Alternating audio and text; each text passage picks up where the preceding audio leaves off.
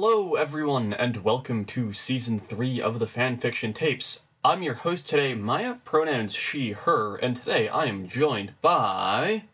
Riley, my pronouns are she, they. And I am our producer, Ian. My pronouns are he, him. Today's topic is all about getting woke, specifically why you should and how to do it. I always thought the saying was go woke, go broke. You're saying that's wrong? I'm saying that's wrong. It's go woke or go broke. Eat shit, conservatives. So, what on earth do we mean by go woke or go broke? And actually, if you ask an American conservative, they'll tell you a million different things that going woke means, but what we're referring to is having actual diversity in your cast. That's the theme behind today's episode. And to start us off with, I want to talk about why this matters. Why should you, frankly, give a shit? And kind of the answer is that it can be really impactful to see someone who looks like yourself on screen. If you're white, you probably didn't have as big an issue with this. If you're neurotypical, you probably saw a lot of characters that seemed similar to you growing up, so it doesn't seem like it matters that much. But I want to tell something of a personal anecdote. I have ADHD, attention deficit hyperactivity disorder, which is a terrible name. Absolute misnomer. But for me growing up, I didn't see many characters who acted or thought like me. And if you did, they wouldn't be shown in a positive light. Not at all, no. If you saw an ADHD character growing up in the 2000s, it was usually a, haha, I'm so hyperactive, watch me bounce off the walls type of portrayal, and that's kind of generally the popular understanding of what ADHD is. But that's obviously not quite the case. I actually wasn't diagnosed for many years because I could sit down and read a book and read through the whole book without doing anything else. And when I saw characters like me in the Percy Jackson series, it really meant a lot to me. I saw that, hey, I can do cool things too. And it's really important that we don't just have one way of being, one type of person shown in our books on the silver screen, because, well, there's not just one type of person out there. We're all pretty darn different. I'm sure having Entrapta in She-Ra was also a very nice experience, even if she wasn't always portrayed in the most positive of lights. Yeah, that was pretty nice. I was quite a bit older when I came across She-Ra, so it wasn't quite as personally impactful for me. For those of you who are not familiar with the 2018 adaptation of the 80s show, in this adaptation, Entrapta is portrayed as autistic, and while the cast do fumble with her character a couple of times in regards to doing a positive representation of what it's like to be autistic, it's still one of the best ones I've ever seen, because you have things like The Good Doctor and Big Bang Theory being some of your popular depictions of characters with autism. And being just a few years older than you, I grew up with a series of unfortunate events, reading I forgot both about that. Violet and Klaus, and that was great. I was always tearing things apart to see how they worked, so I always related to Violet for that. And the encyclopedic knowledge of esoteric things was also quite the thing to relate to with Klaus, who was always reading books. I wasn't quite like the bite everything that Sunny was, but still, it was nice to see that narrative in a story, and also the frustrations of not being taken seriously by adults. portrayed so importantly. Ian, do you have an example you'd like to add to the conversation as well? I've been trying to think of anything that I can add here. Honestly, the thing that comes to mind for me is Animorphs. I figured that would not happen. to talk on that again, but like that was my formative series, and it does have a diverse cast. All I know about that story is the little lure that they get you in with. Look, they turn into animals, and then child soldiers and the horrors of war. But I might be misunderstanding that series dramatically. No, that's about right. That's about right. It is still something I recommend you go read. It is, I think, a good example, at least as far as diversity goes. The authors there definitely tried to get away with as much as they could in a children's scholastic book in the 90s. And I realized I don't think we really actually defined diversity, which is probably actually useful to do. And when we're talking about diversity, we mean having a cast that includes characters from a variety of backgrounds, whether that's economic background and social class, whether that's gender identity, whether that's culture, ethnicity, the body type, and to some degree age, although I think that is slightly usually with the way, because what I'm thinking of is I'm largely thinking of books and TV shows. There's a certain kind of market for each one, so most of your cast will tend to be around one age group. Sure. Just for marketing reasons, and that's right there, relatability. You want your cast to be relatable, so you put them in a similar social grouping to your main audience. It's probably going to be a bit of a controversial opinion here, but one of the formative series for me growing up was the Twilight series. And as it became mainstream and the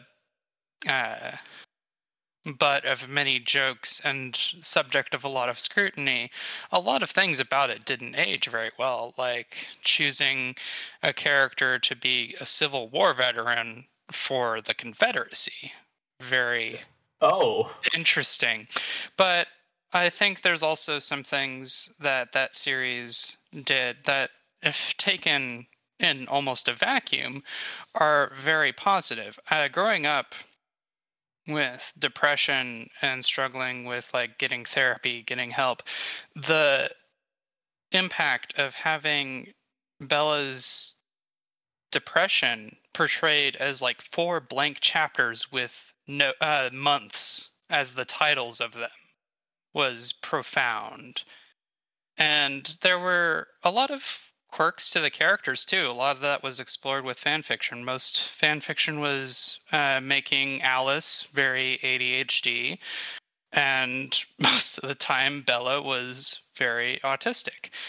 And when those characters with their kind of backgrounds, like Rosalie was, I wouldn't exactly say rape survivor or sexual assault survivor, because she very much died, but that sort of background was very important to a lot of people, and portraying people surviving these horrors, like going on with some form of life.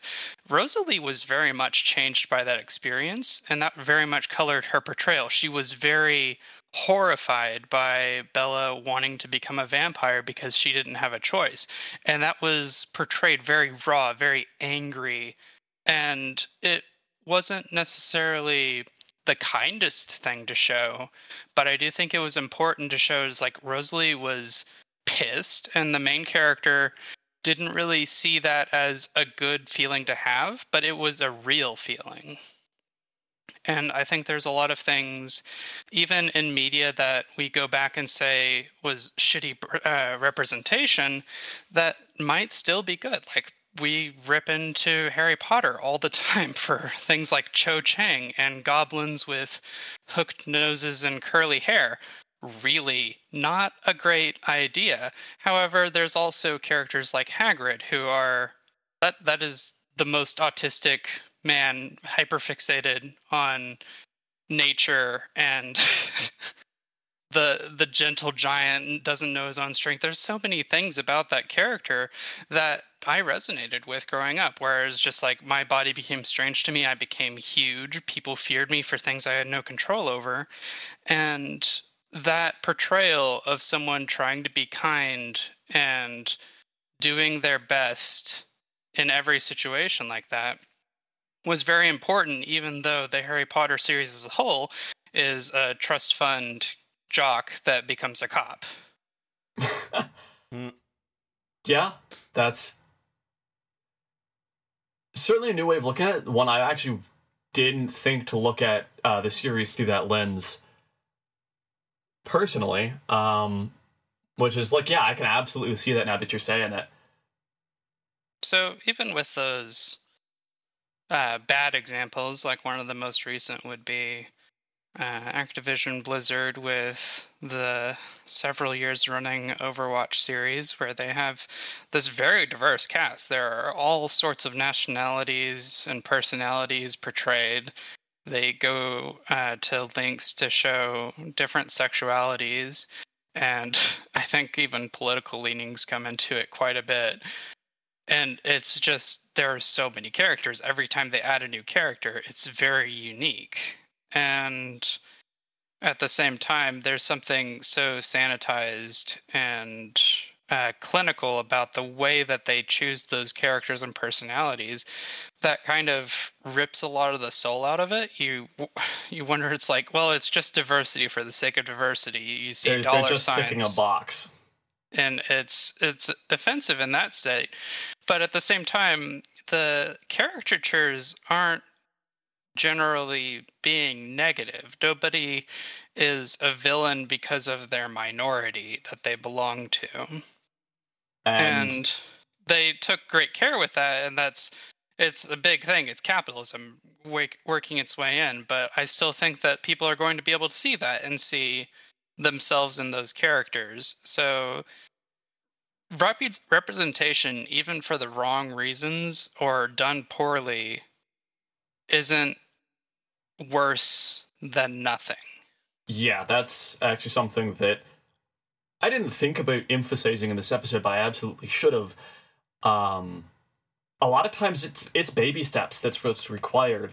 Legend of Korra catches flack nowadays sometimes from younger fans for not going all the way and doing anything beyond having Asami and Korra hold hands at the end of the very final episode.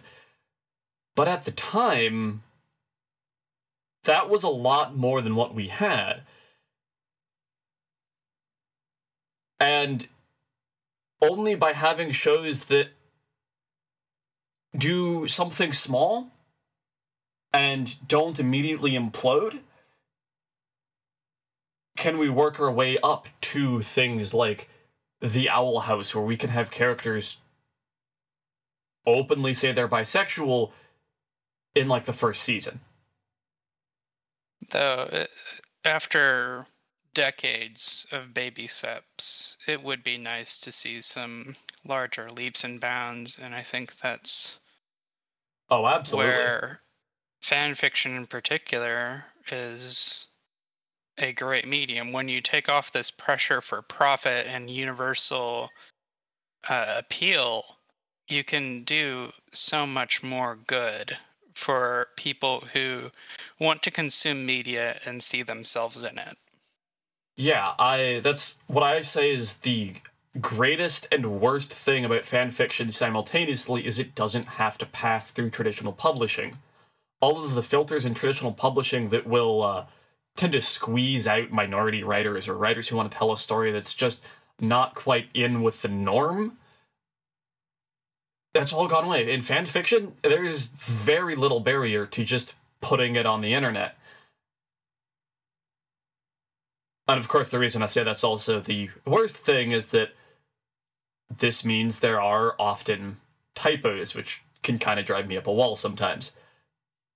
It's a great place to work on a craft. I personally didn't get into terribly much fan fiction writing before I turned to writing my original characters and eventually publishing a story. And I have definitely found from publishing and contacting publishers that there's a lot of interesting efforts going on with publishing houses. Some of them are only accepting submissions from minorities right now. And there are, that's just like the strangest thing to think about is like, we don't want your book unless it's BIPOC or things like that. And on one hand, I am glad for this. It is shutting out my book. I did have to self-publish, but that's not something that I think is bad just because I've personally not benefited from it. Like, it's not about me. And those efforts to bring diversity, even in the most, I don't know, heavy-handed way, are still something that it's good to see. There's people on TikTok, from what little I've watched of it, that are doing these lists and specifically seeking out minority authors and characters, and that's not a box that I really fill, and that's okay. My book, I did put a lot of effort into showing real people and portraying the diversity of my friends and recreating the bits of their personalities into the characters of my story. And in the end, that ended up being like, people reviewed it and said, wow, diversity. And it was like, yes, that's a side effect of knowing real people. So I don't know exactly where I'm going with this. It's kind of a garden path sort of thought process, but there's efforts being made to diversify the stories that are even published, but still, fan fiction is a very good medium for exploring those things. Speaking of traditional publishing and BIPOC authors, Riley, have you heard anything about ReviewGate? Oh, yep. I knew this was going to happen. This'll be old news by the time this episode comes out. I saw one Tumblr post about how several people are being review bombed. I do believe I know the author of Wrath Goddess Sing, though I haven't talked to her lately, and I know that her book is one of the subjects of that, if I'm remembering correctly. That sucks. I condemn the practice of review bombing, but I don't have an opinion beyond that. So in this case, it was actually one white author who made multiple accounts to try and trip up her quote-unquote competition for her novel that was coming out next year. Keyword was, apparently. Yes, the latest I've heard of this is that she lost her publishing deal. They will not be putting her book out. She had an Illumicrate deal. That's not happening anymore. Is this like a first-time author or someone a debut author? Yes. How the hell did they get? Wow, that it's astounding to be like debut authors. That's such a rare kind of break to get, and to have a publishing house pick you up and Illumicrate, and then to greedily try. Oh my goodness. Yeah, that's a fucky wucky. Because the author, I can't remember her name right now. Her career is over. The book was dropped by Del Rey, I believe. And she's not going to get published for a while, if ever, I suspect. Because you don't do that. That's tremendous breach of acceptable conduct, as well as just a dick move. Something that we kind of touched on earlier in the episode that I want to mention that's a little related is how not to do diversity. While I'm certain a decent chunk of our listener base is white, most of our listeners are in North America, specifically US and Canada, so for the presumable large chunk of you that are white, how do you start including folks from other cultures? Well, don't treat it like a checkbox. That's one of the things that in cases like Overwatch kind of can make it come off as hollow, is it feels like they're just trying to get a certain amount of, alright, this one's from here and this one's from there. And that's hard to manage.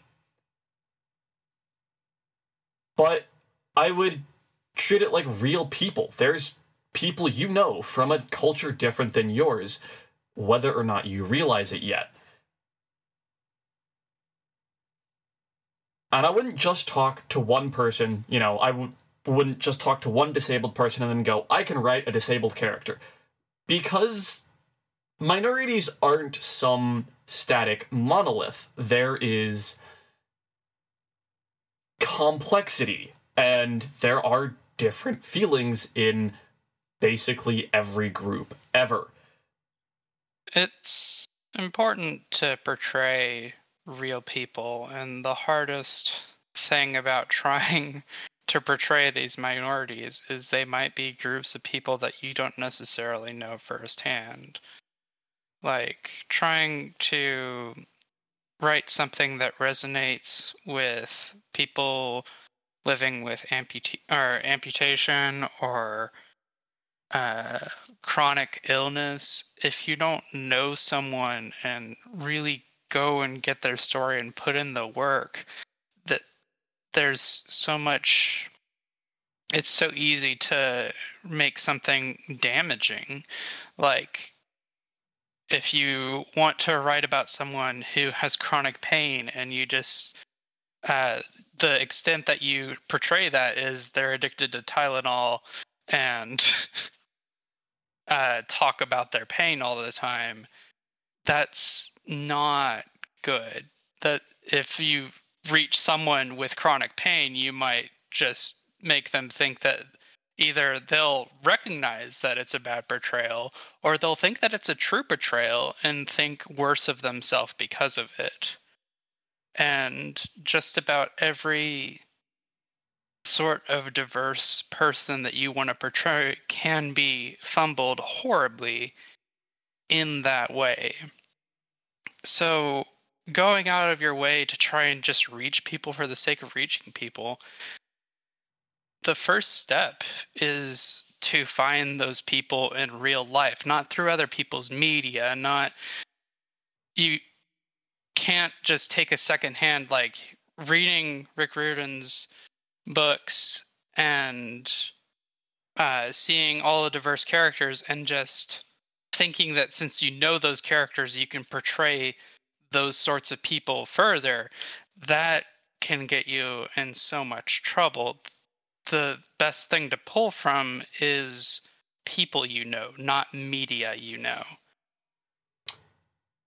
Yeah, that's something where that's how stereotypes get perpetuated. Is you have this, I've seen XYZ in this show I liked, I can write XYZ. And maybe what you write hits off, and then someone else does that, and it keeps happening. And it can perpetuate even folks who don't necessarily realize that what they are writing is a harmful stereotype. And so it's really important to just people, not just what you see in a show, what you hear from someone else, but as firsthand as you can get. I believe we've talked about this before with comedy, how for a lot of folks, maybe the first time they're hearing about trans people is when they're hearing someone like Dave Chappelle talk about us. And they're cracking these jokes, they're using stereotypes. Well, Chappelle is specifically, but there's other comedians who do the same. And then folks pick that up who don't know that this is harmful, who don't know that this is in no way true. And it's hard to separate that out. It's damn near impossible to separate that out unless you know some people. Something that I actually praise Riordan's work with ADHD a lot, and Riley kind of mentioned this a little bit.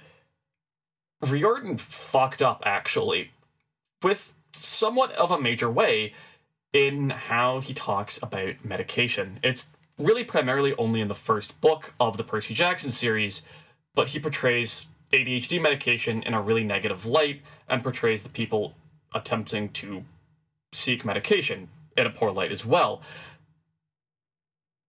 And while it was from overall a place of good intention of saying you don't need this medication to be who you are, you can just be you, it also carried some negative stigma and helped contribute to perceptions of ADHD medication that are false. Now, for me, ADHD meds work great.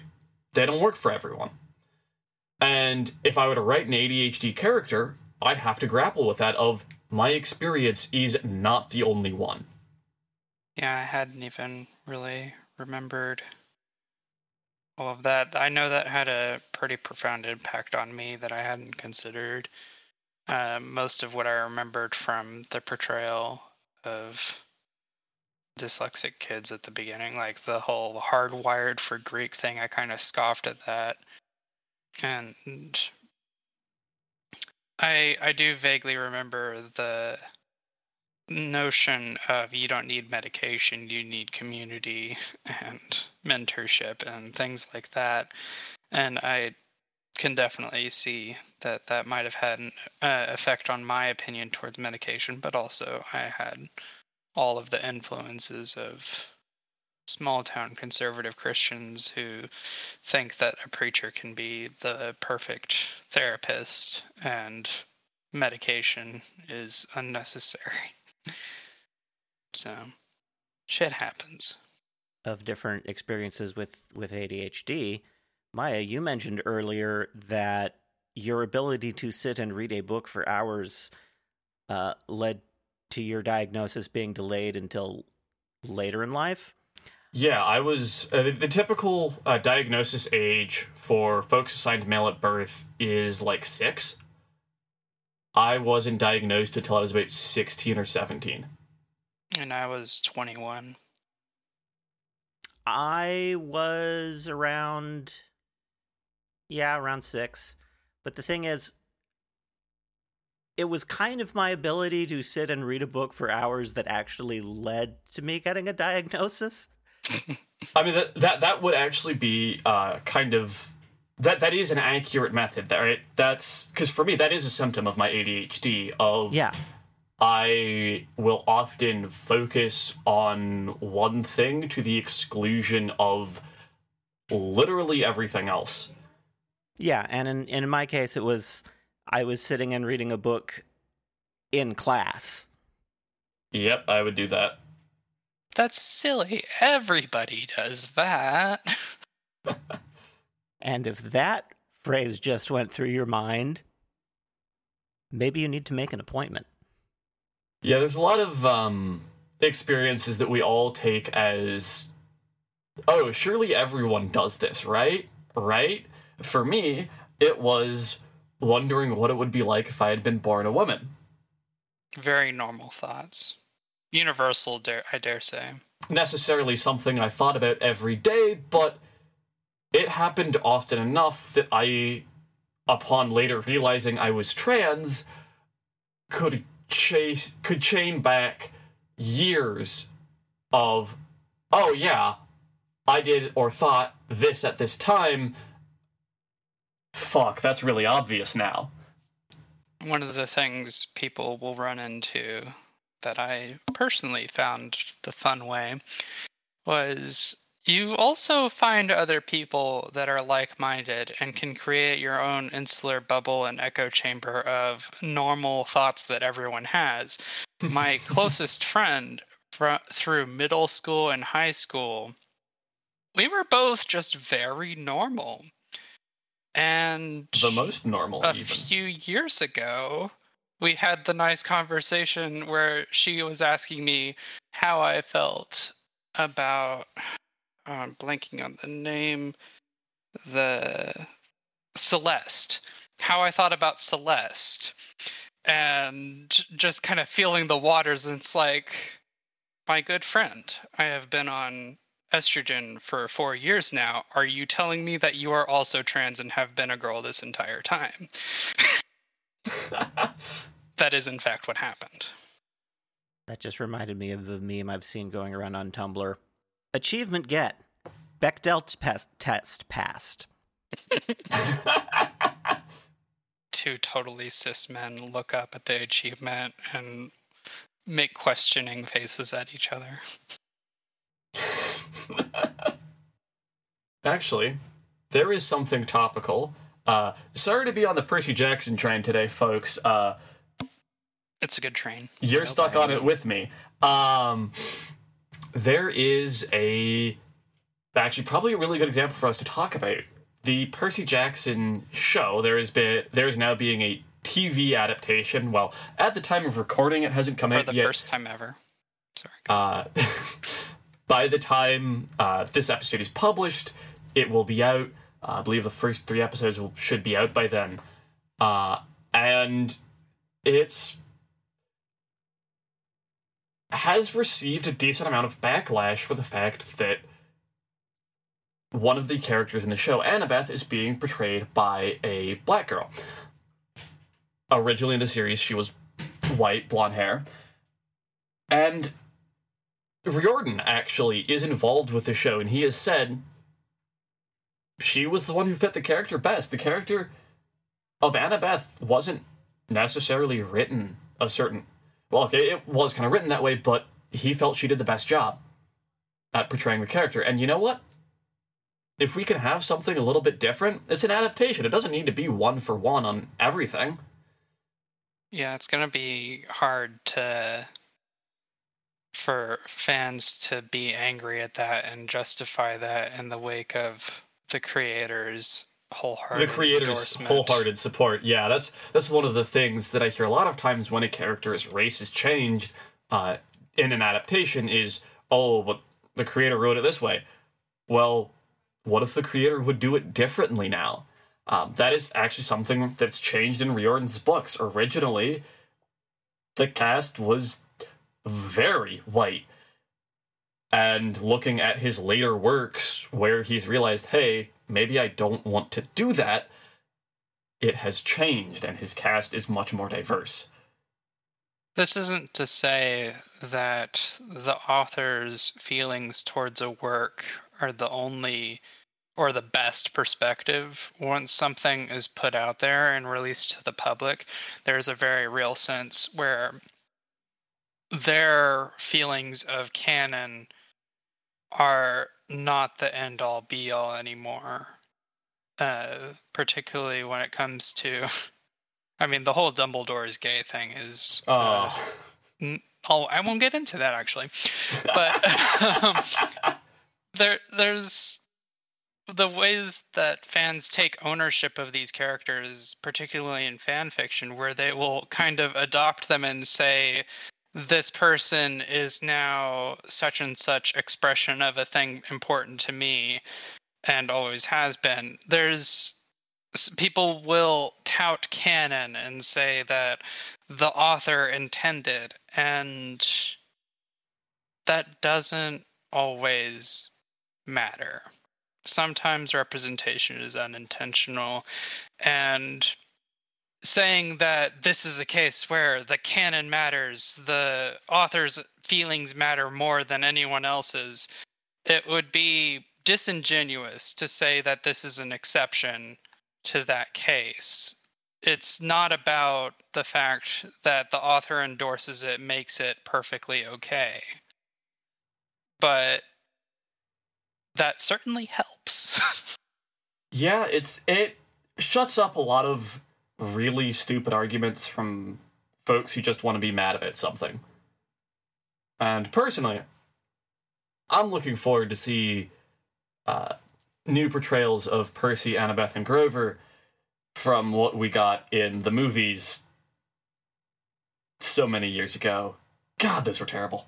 Nothing has stuck with me more about Grover than the depiction that he literally galloped whenever there were enchiladas in the lunch cafeteria. It was still the funniest thing to me. What a quirky, funny little boy. Well, I don't know that there's any other representations of diversity that I want to bring up and pick apart. Anything coming to mind, Maya? I'm struggling to think of stuff. There's, I guess, one last thing I kind of wanted to mention at some point, and it's not much for usually what we talk about on this show, because it's not a book, it's not a podcast, it's not a movie or TV show, it's not fan fiction. What is it, a video game or real life?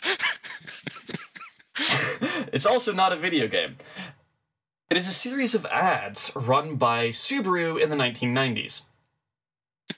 Oh. I think I know where you're going with this, but keep cooking. Subaru in the 90s wasn't doing too hot, and I'm paraphrasing some from a Priceonomics article I read earlier today in preparation for the episode. It's really well written. I recommend you go check it out for yourself. But Subaru was struggling and needed to break out of what they were doing. If they continued the path they were on, it wasn't really very economically viable for the company. They were competing in the same kind of man's man type market that you see a lot of pickup trucks these days marketed in, and they weren't doing very well. So one of the things Subaru did was they looked at, all right, well, who on earth is buying our cars, and how can we get more of them to buy them? And lesbians thought they're just so practical for when we want to go camping. They did actually notice that there were amongst other groups, including folks who worked as like park rangers and stuff, IT professionals, I believe was one I remember being mentioned. They saw a lot of female single head of households. Eventually, someone in Subaru put two and two together and realized, wait a minute, these are lesbians. After some internal discussion, they eventually decided, well, why not market to the lesbians? They actually at first tried something that was a little bit more overt, and it didn't do as well as a more subtle message, having something such as Xena Lover, referring to popularly interpreted as queer, I don't know if it was actually that queer, I haven't seen it myself, show from the time, and kind of subtle queer themes in like the language of the advert itself was what did best for them, and that's one of the things that helped keep Subaru alive and as the company it is today. And so we're not just blowing smoke or talking about things we would personally like to see. This absolutely is an option economically, especially as being homophobic is less and less in vogue. Well, you're going to lose fewer people. One of the things actually that Subaru happened was they got a lot of angry messages from conservatives about the ads.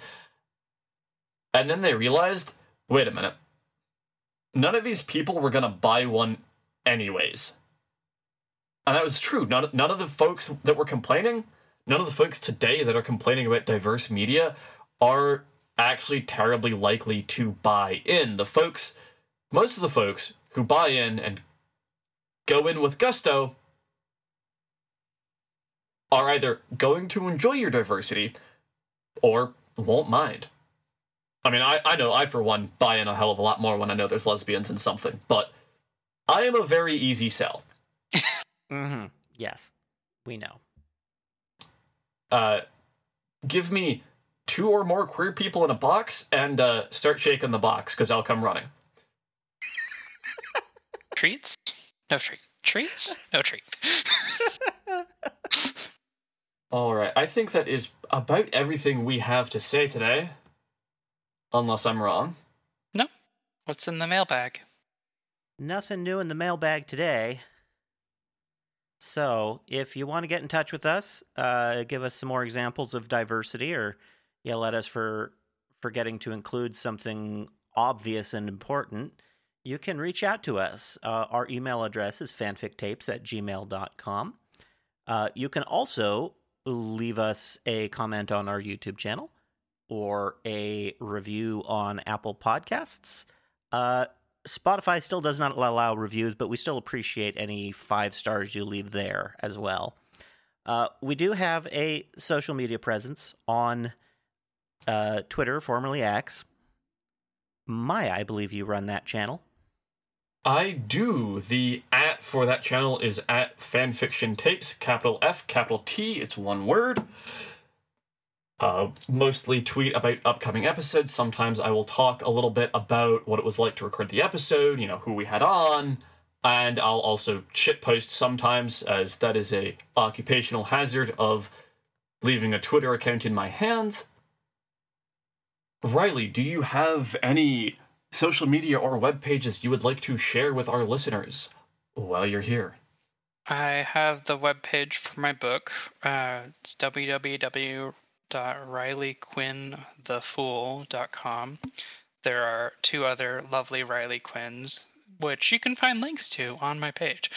But there you can find details, little bits of descriptions for the book and the characters that I wrote, and also see a little teaser about the upcoming story that I'm working on, Ace Vampire Romance. I didn't know there was a teaser there yet. I'm going to have to go check that out. I've heard a little bit. I'm excited to hear about it. And read it. Because I know myself, I know I'm going to get a copy. You'll get a pre-published version, I think. Oh, wow. Well, folks, I am and have been Maya. Today I was joined by Riley. And I am Ian. Until next time, bye.